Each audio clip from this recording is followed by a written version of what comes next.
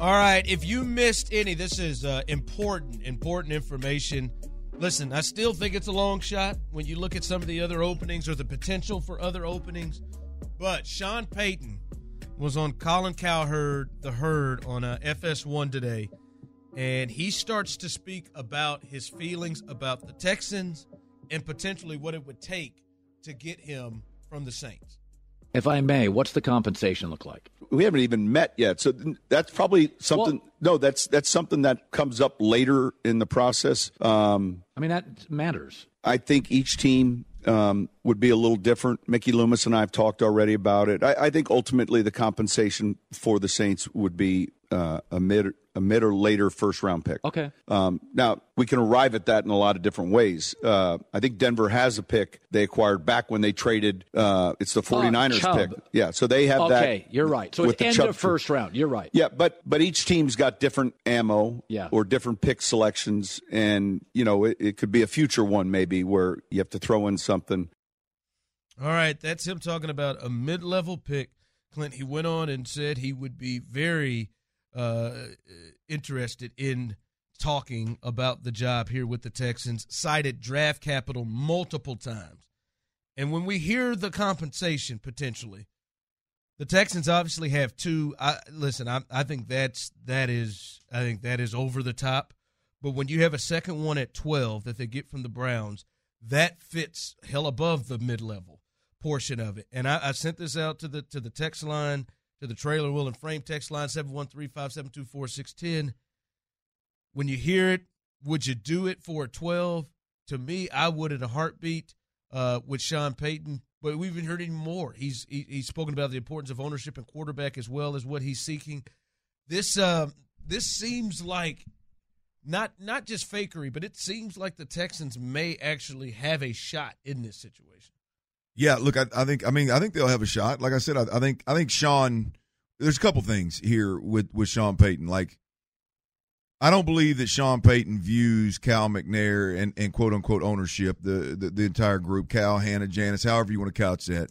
Like, I don't believe that he cares that Cal is reading a statement off a piece of paper and isn't necessarily doing his best work in front of the cameras.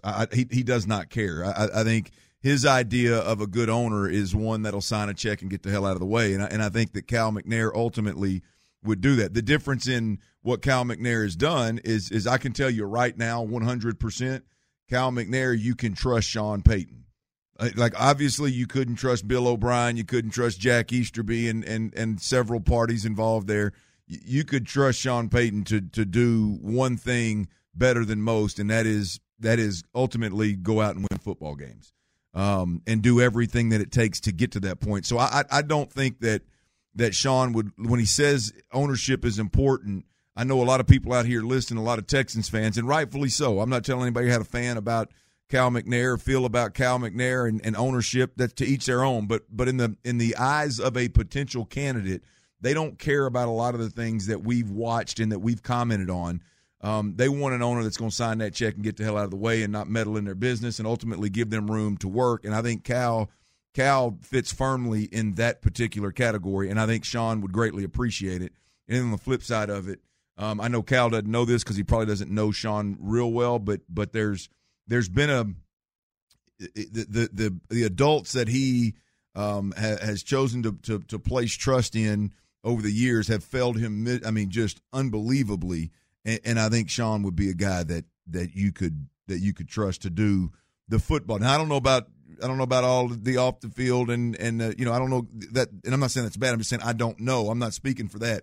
The football things, you better believe he's going to do everything in his power to win ball games and get the most out of this roster. Yeah, as someone texted in, and we'll help you with that. Why do we want to give up a draft choice? Why can't he just come without that? Well, he is currently the property of the Saints right now, and 2 more years. To 2024, and to get him, you have to trade for him to bring him in because he is not just a free agent. So that is why he has to come. And I'm looking at this. When you look at the teams that are open, obviously the Cardinals are a team that he is going to interview with. They're at pick 3. I just can't believe they're going to trade pick 3 for Sean Payton. Maybe they trade down to try to get other picks, or maybe they trade a future one. I don't think. Well, that's the thing. I was thinking about that a while ago. So I'm glad you brought that up. Not the Cardinals, but just the ability to trade. Like, you're not. If you do end up wanting to pursue Sean Payton, like, you don't have time. You're not going to be able to go out there and trade.